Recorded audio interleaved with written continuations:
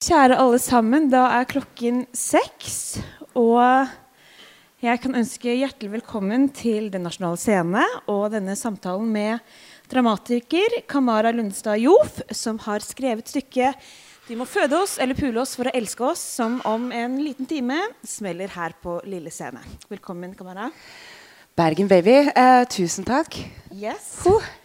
Ho. Ja, det er litt ting som skal blåses ut i kveld. Jeg heter Idun Vik og er dramaturg her på huset, og også vært så heldig å få lov å følge denne produksjonen. Og så heldig nok til å få lov å lede denne samtalen med deg. Du er jo et kjent navn for mange, Camara, men det er første gang det oppføres her på DNS, så jeg tenkte at en liten introduksjon vil være på sin plass. Du har altså i løpet av ditt 34 år lange liv rukket å markere deg som både dramatiker, forfatter, scenekunstner, oversetter og samfunnsdebattant, og vært en tydelig stemme i det offentlige ordskiftet. Særlig spørsmål knyttet til rasisme, identitet og interseksjonalitet, blant annet med den selvbiografiske boka «Jeg snakker om det hele tida», og med teaterstykkene «De må føde oss, eller pule oss for å elske oss», og «Samtale med bror», som hadde begge urpremiere på Nationalteatret i henholdsvis 2021 og 2022. Og du har siden 2021 vært husdramatiker på Nationalteatret, før det vært husdramatiker på Dramatikkens hus, og for «Føde, pule, elske», som er en av kortversjonene vi bruker på titelen,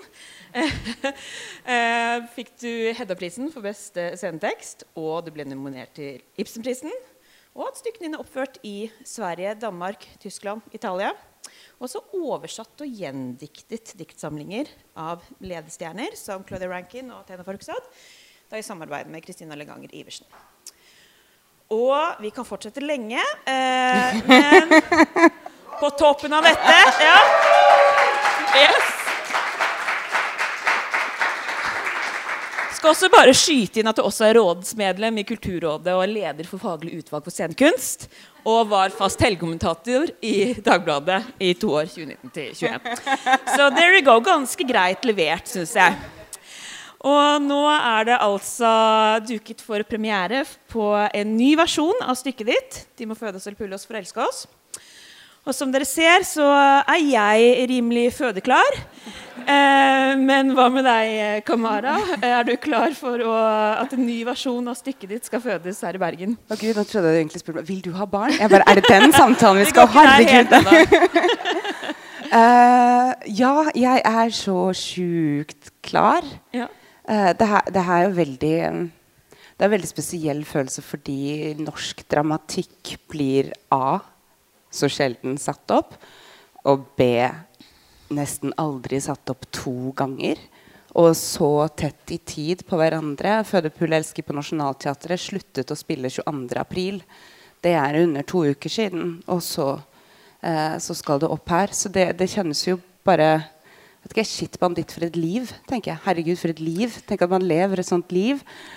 Men når Føde, pule skulle ha premiere for første gang i 2021, så var jeg kastet opp hver dag i 2 uker før premieren. Det kjentes helt forferdelig ut å skulle på en måte levere noe ut til en offentlighet som skulle fortelle deg om du egentlig kunne skrive eller ikke. Men nå er det egentlig bare litt sånn rus og glede på mange måter. Vi har ikke kastet opp en eneste gang denne uka her. Og for meg så er det ganske ekstraordinært, så jeg er strålende fornøyd. Veldig bra, men det er fortsatt 55 minutter igjen. Ja, det er mye som kan skje. Alt kan skje. Men jeg vil gjerne at vi går litt tilbake dit til utgangspunktet for dette materialet. Fordi teksten ble jo skrevet på bestilling fra Nationalteatret. Du ble invitert inn som husdramatiker, og dette var det første stykket du skulle levere. Hvordan gikk det for seg? Altså, fikk du noen føringer, eller var det helt åpent? Eller ble du bedt bare sånn, jeg ønsker at du skal skrive et stykke inn da og da? Nei, det var veldig åpent. Det er jo en ekstremt privilegert posisjon å få lov til å være husdramatiker. Det betyr jo, med mindre du skriver noe som er helt forferdelig dårlig, så betyr det at det du skriver blir satt opp. Som er på en måte en virkelighet som svært få dramatikere eksisterer i. Så det var vel egentlig det at jeg visste at jeg skulle ha premiere i oktober 21. Og så måtte jeg skrive noe til det. Og jeg hadde jo egentlig noen andre tekster jeg jobbet med, noen skisser, og så visste jeg at Samtale med bror, som var mitt neste verk, som skulle opp i 22, det hadde jeg allerede jobbet med i 4 år. Så jeg visste at det var på en måte avslutningsverket, men jeg drev egentlig og jobbet på en form for sånn der venninnegjeng-sitcom, som skulle være på en måte litt sånn kos og gøy, ungdomsteater. Men når jeg ble husdramatiker, så fikk jeg helt totalt prestasjonsmeltdown. Og gikk inn i en, jeg husker at man følger jo med på Facebook, og jeg skulle ønske jeg var en sånn person, jeg bryr meg ikke om kommentarer, jeg leser ikke jeg leser alt. Absolutt alt folk skriver om meg. Og da husker jeg at jeg så en sånn kommentar hvor det sto sånn: nå har Nationalteatret gjort et knefall for politisk korrekthet og kvotert inn en husdramatiker. Er det noen som vet om hun kan skrive? Og jeg bare, herregud, kan jeg skrive? Kan jeg skrive? Tenk hvis jeg ikke kan skrive. Og så satt jeg i 3-4 måneder i en sånn total, sånn hver setning jeg skrev var sånn: den er god, men er den god nok for Nationalteatret? Nei, den er søppel. Alt er søppel. Og så gikk jeg ned i en sånn lang spiral, og til slutt så visste jeg at jeg skulle ha premiere i oktober. Og jeg hadde ingen tekst. Og da må man jo bare sette i gang. Så det var vel kanskje den frustrasjonen og den panikken ble liksom bare kastet opp over tastaturet på en eller annen måte i denne rannsakelsen av på en måte hva faen har skjedd med norsk offentlighet. Når begynte vi å snakke sånn til hverandre, om hverandre? Og hva er egentlig mitt bidrag inn i dette surmaga oppgulpet som er liksom hverdag om dagen? Og det var lockdown, det var BLM-protester, det var video på videoopptak av sort død i USA. Det var diskusjon om har vi egentlig rasisme i Norge? Nå er dette importert kulturkrig. Og da kjente jeg at jeg fikk et behov for å ta et litt ukontrollert oppgjør med det. Så det at du på en måte møtte veggen eller kjente på et meltdown ble egentlig det som var katalysator for tekstproduksjonen? Ja. Fordi materialet er jo skrevet som et stort råmateriale, sant? Med en invitasjon til at dette kan formes på ulike måter. Og det er mange som produserer tekst på den måten, men det er ikke nødvendig. På institusjonene er det kanskje heller unntaket enn regelen, at man går løs med en tekstmasse som er på den måten. Så du hadde denne tekstmassen, og så ble det formet på en måte på Torshov-teatret, og så er det en ganske annen måte nå. Men hvilke muligheter og utfordringer bærer den formen med seg? Jeg tenker for en regissør så kan det gjerne være kjærkomment at man blir invitert til å sette sitt avtrykk, altså komponere det på sin måte, men som dramatiker kan jeg jo tenke meg at det er noe litt urovekkende også, hvis man bare hopper over det vesentlige, eller man mister litt kontrollen i forhold til hvordan det settes sammen. Ja, skal vi se, det var Ole Johan Kjellbred som hadde regi på Nationalteatret forestillingen, så han som fikk hele dette råmaterialet i juni, og så tok han det og kom tilbake med sin egen versjon i august-september. Og Ole Johan hadde vært dramaturgen min tidligere på andre prosjekter, så vi kjente hverandre ganske godt sånn tekstmessig. Og så er han også samboeren min. Vi er kjærester. Så det var jo også et sånt føl deg helt fri. Jeg sitter bare her på andre siden av kjøkkenbordet og ser på at du jobber med mitt barn. Den er god. Føl deg helt... Nei, men han dro på hytta, han. Og gjorde det.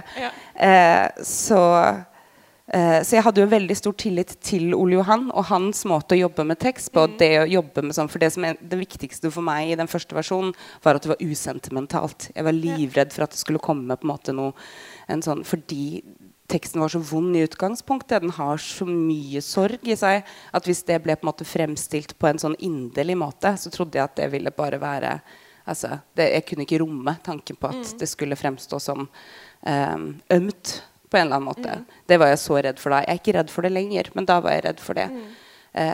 Så jeg ga det til han, og så lagde han sin egen spesa-versjon.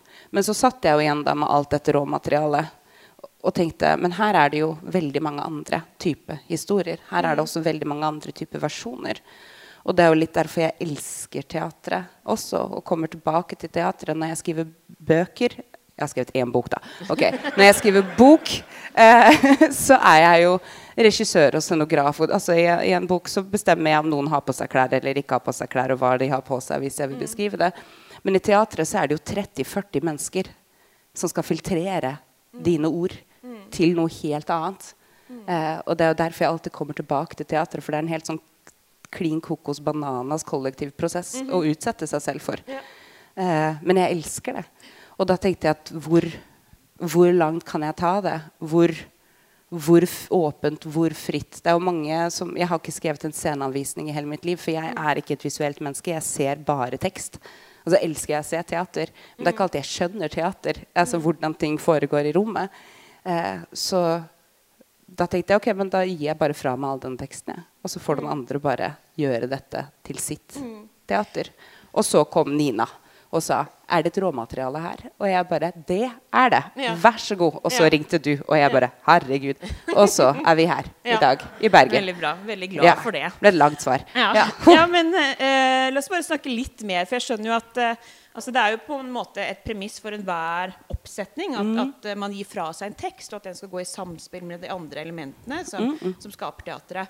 Men, og du hadde jo et visst øye på herr regissør sist, mens han satt med det, men klarte du å slippe det helt, eller måtte du liksom inn og kontrollsjekke litt? Altså, når det var din første store premiere som husdramatiker, og det virkelig mulig å slippe det, liksom?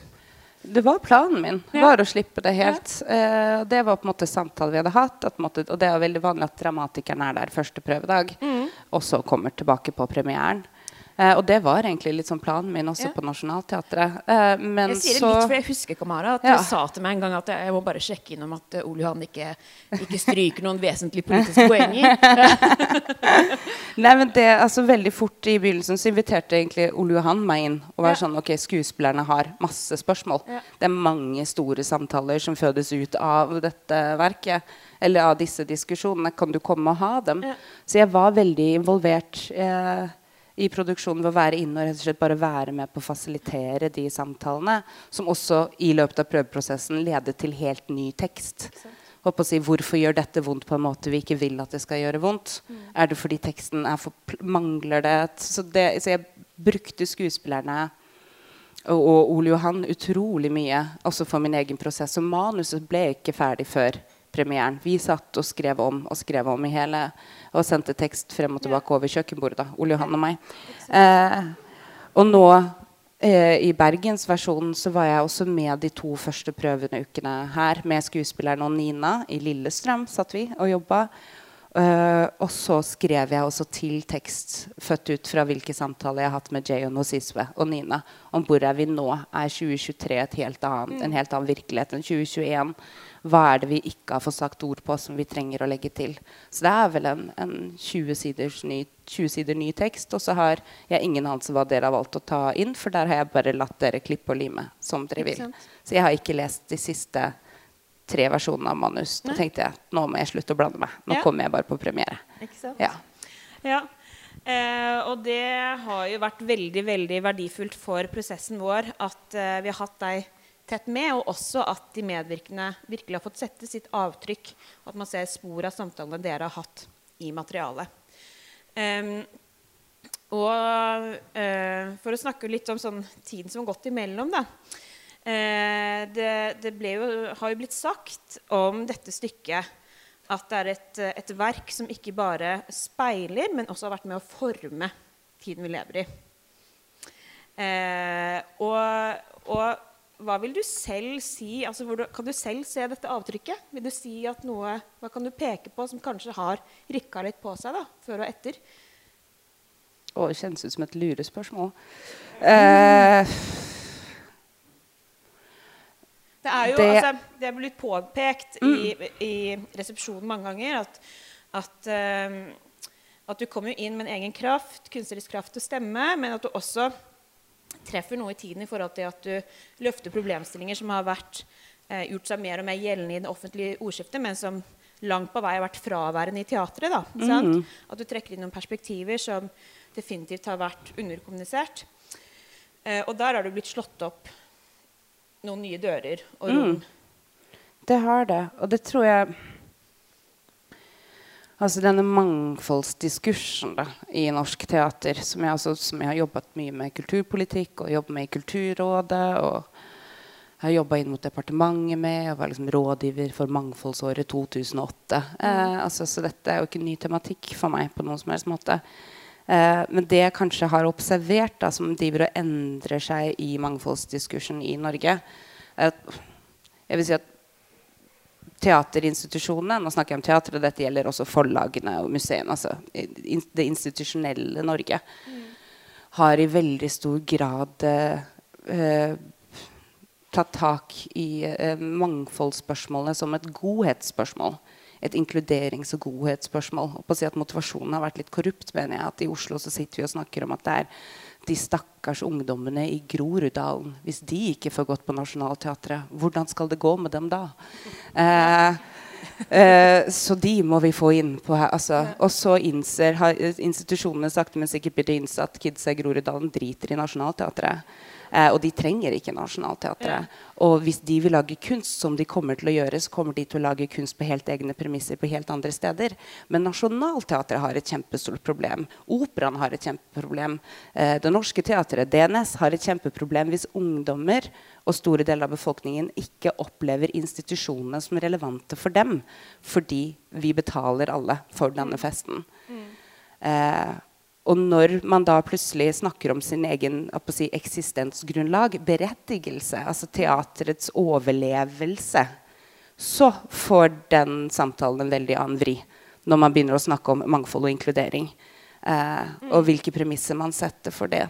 Og det jeg tror, når det kommer til avtrykk, så har det veldig ofte kjentes ut som at institusjonene har hatt mennesker med ulike minoritetserfaringer på en form for audition. Du god nok til å jobbe hos oss? Kan de synge? Kan de spille? Kan de skrive? Må vi alltid velge mellom kunstnerisk mangfold og kunstnerisk kvalitet? Og at disse samtalene her begynner man sakte men sikkert å forstå at ikke har noe eksistensberettigelse. De har ikke noe grunnlag. Selvfølgelig kan vi skrive, selvfølgelig kan vi danse, men kan dere ta oss imot?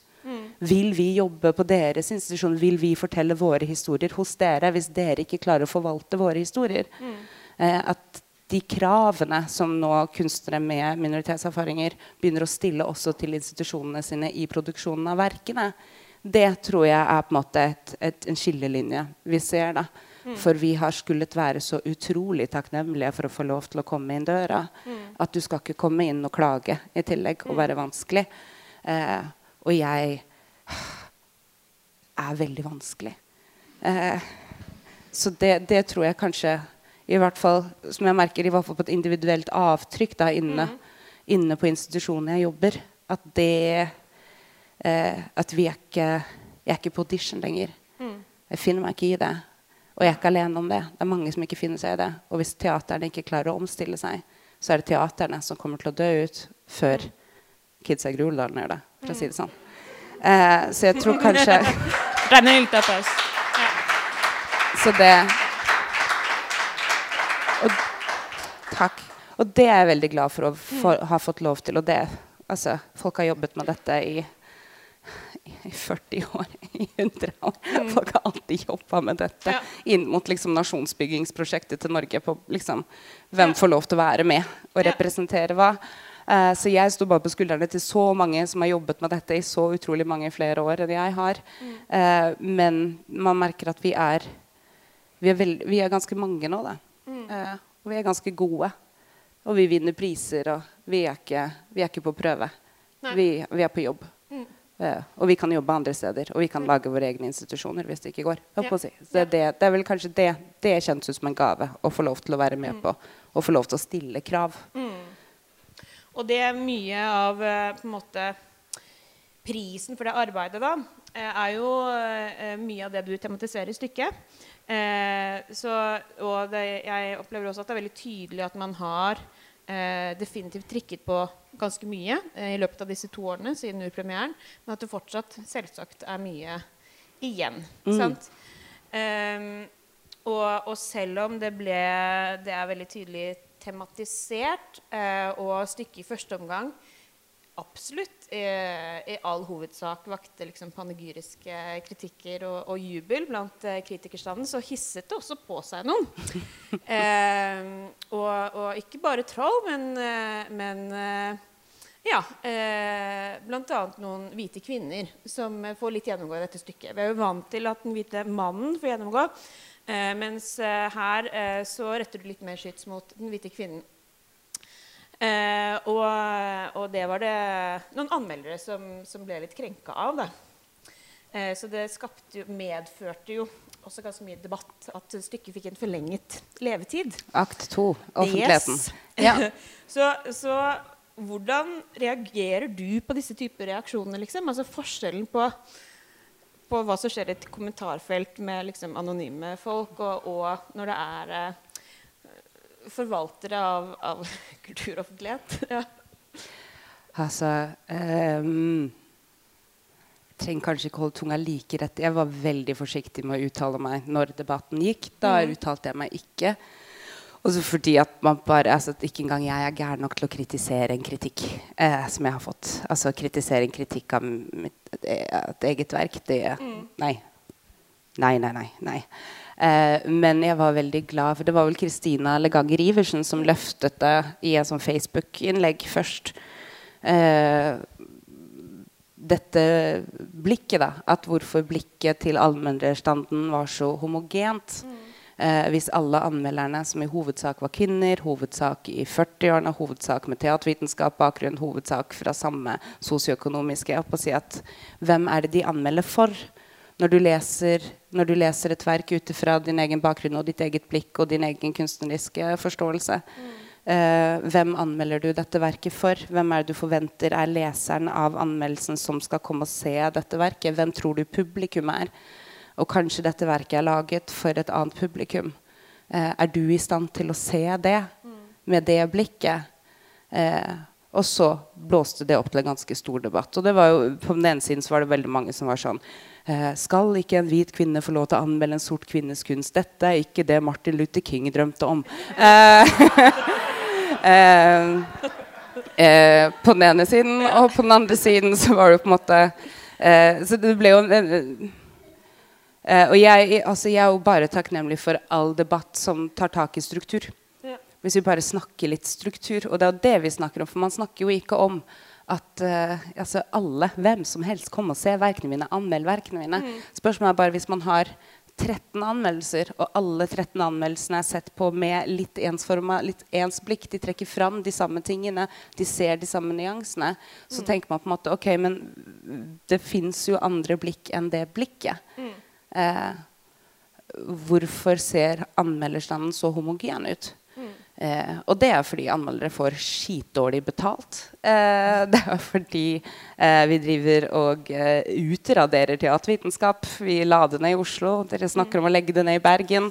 Det jo fordi vi ikke klarer å skape entusiasme for en så viktig og essensiell del av liksom, kunstoffentligheten. Vi har ikke noe kunstoffentlighet hvis vi ikke har anmeldelser. Hvis vi ikke har kunstkritikk. Og når vi bruker såpass mye penger vi gjør på å produsere kunst, så må vi faen ha noen som kan lese det og ta det imot. Det livsviktig. Men det at det også en såpass utsatt posisjon å være anmelder, så gjør det også vanskelig å skulle rekruttere folk fra andre sosioøkonomiske bakgrunner inn I den. For det ingen som har lyst til å gjøre en klassereise nedover. Å si. Det det bare folk som ganske høyt oppe I skiktet som villige til å gjøre. Alle andre vil gjøre en klassereise oppover, og da blir du ikke anmelder. Men du blir ikke kunstner heller, for å si det sånn. Men jeg var veldig glad for at samtalen ble satt I gang. Jeg lo masse inne på hjemme I leiligheten min. Uttalte meg ikke offentlig om det. Nei. Men det også kanskje et eksempel på hvordan jeg har satt et avtrykk, da, og at jeg har utvidet, eller kanskje skapt et litt større begrepsforståelse og litt bedre språk for noen av problemstillingene du tematiserer. Ja, altså, du nevnte jo allerede at regissør Nina Westi veldig tidlig tok kontakt og ville undersøke dette materialet. Jeg tror det var 3 dager etter premieren I Ikke sant? Oslo. Og jeg opplever jo nå at den forestillingen sånn som jeg har fulgt, vi skal se i kveld, veldig annerledes enn Torshov-versjonen. Og det kommer jo også dels av at du har produsert nytt materiale basert på samtaler som du har hatt nå 2 år senere, sant, etter urpremieren. Og jeg opplever også at denne versjonen i enda større grad går inn på de personlige omkostningene. Det har å leve med hvit uvitenhet og rasisme også i nære relasjoner, og om kroppen som åsted for andres læring. Hvis jeg får lov å lese et lite sitat. Du vet at de menneskene som elsker deg, kjæresten din, besteforeldrene dine, de hvite søskene dine, de har alle hatt en reise innom din kropp. Via din kropp har de lært noe om motstand og si ifra, og se hva kommentarene, blikkene og trakasseringen betyr. Hver gang vi har en krangel, hver gang vi misforstår hverandre, hver gang ting blåser opp og vi setter oss ned og reparerer, gror noe som har oppstått i møte mellom vårt historiske selv og selve mellom verdenshistorien og individet, mellom strukturen og kroppene. Og så sier alltid noen at dette var vondt, vi er ordentlig lei oss for det, men også vi har lært. Nå lærte vi noe, og vi skal aldri gjøre det igjen. Men du lærer ingenting. Noen tråkket over grensa di, du sa ifra, og de lærte. Det eneste du lærer er at du aldri er ferdig. Er det noe rundt dette som har trengt seg frem med økt kraft siden sist, eller som noe som har endret seg, som gjør det mer mulig å ta tak i dette nå enn da, eller?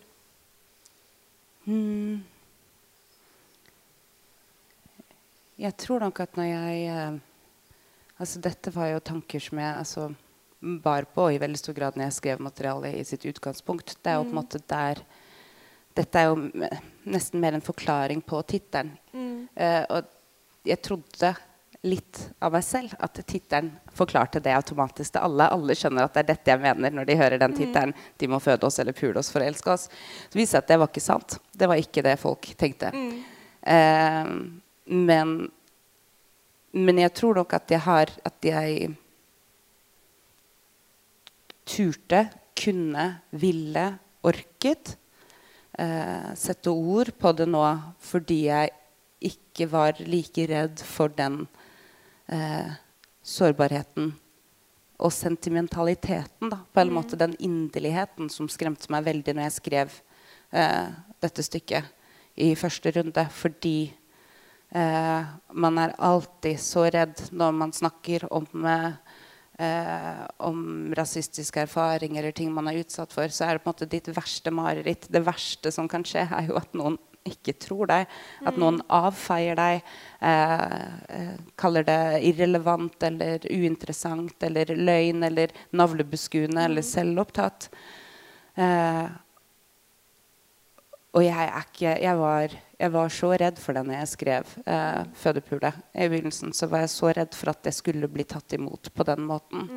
At det lå mye i materialet som jeg på en måte valgte å luke ut også, fordi at jeg var litt redd for at jeg ikke kunne bære det hvis det ikke ble liksom tatt imot på en måte som gjorde det sant. At jeg ble trodd. Og den følelsen synes jeg var interessant. Så den tematiserer jeg jo veldig mye grovmateriale. Hva det betyr å bli trodd, hva det betyr å bli avfeid, hva det betyr.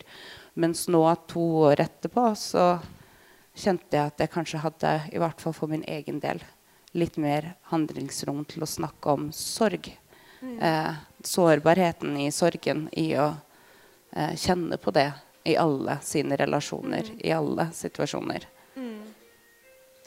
Ja, fordi jeg opplever jo at sorgen over tingenes tilstand i bred forstand, og også det personlige, er veldig til stede i råmaterialet, men har blitt løftet frem da, eller forsterket gjennom disse nye tekstbidragene, også blitt et tydeligere spor i versjonen vi nå skal se.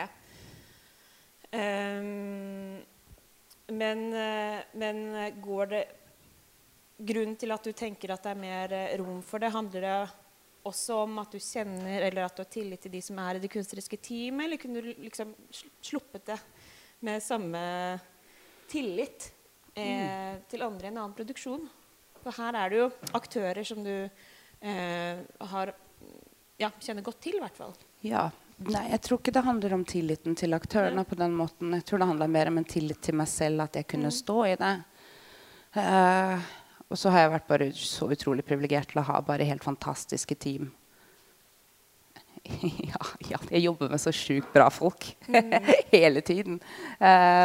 Men det jo, altså det som veldig interessant med Nina, det for Nina og jeg, vi kjenner jo hverandre fra før. Fordi Nina, det var Nina som fikk meg til å slutte å være skuespiller. Det høres veldig ille ut. Men jeg var skuespiller I 2011. Og da var jeg vel, hvor gammel var jeg da? 23, 22, 21? Jeg født I 1988. Jeg litt usikker.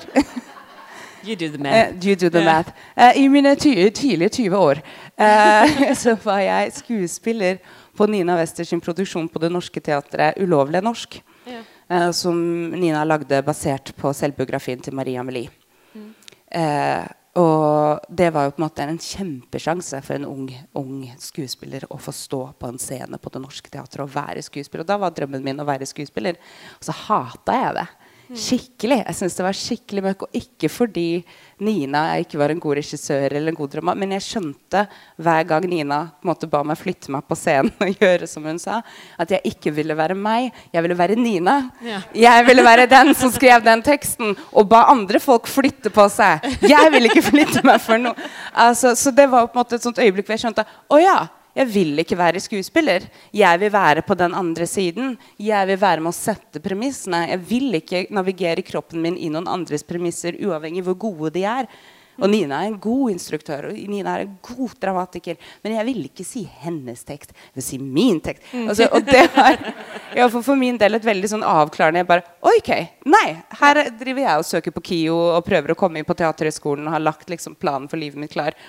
Og så det ikke dette jeg vil. Jeg vil gjøre noe annet.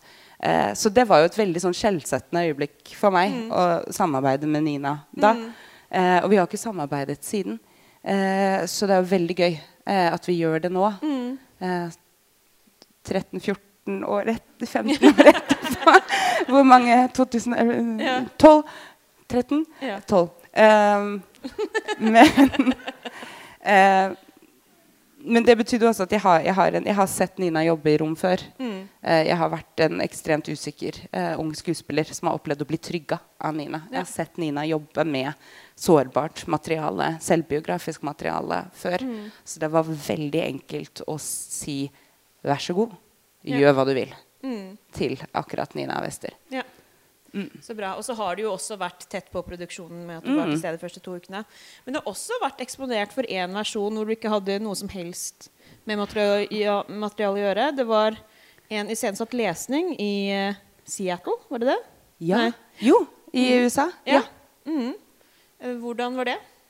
Du, det var altså jeg var I fjor vår så var jeg på og gjesteforeleste på sånn universitetsturné I USA, fordi denne boka mi blitt pensum på litteraturvitenskap. Dette skulle jeg hatt med I introduksjonen. Helt tullete. Ekstra applaus.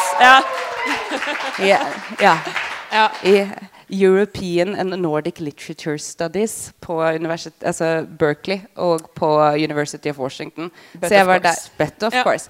Og så har Kate Pendry oversatt teaterstykket til They Must Birth Us or Fuck Us to Love Us.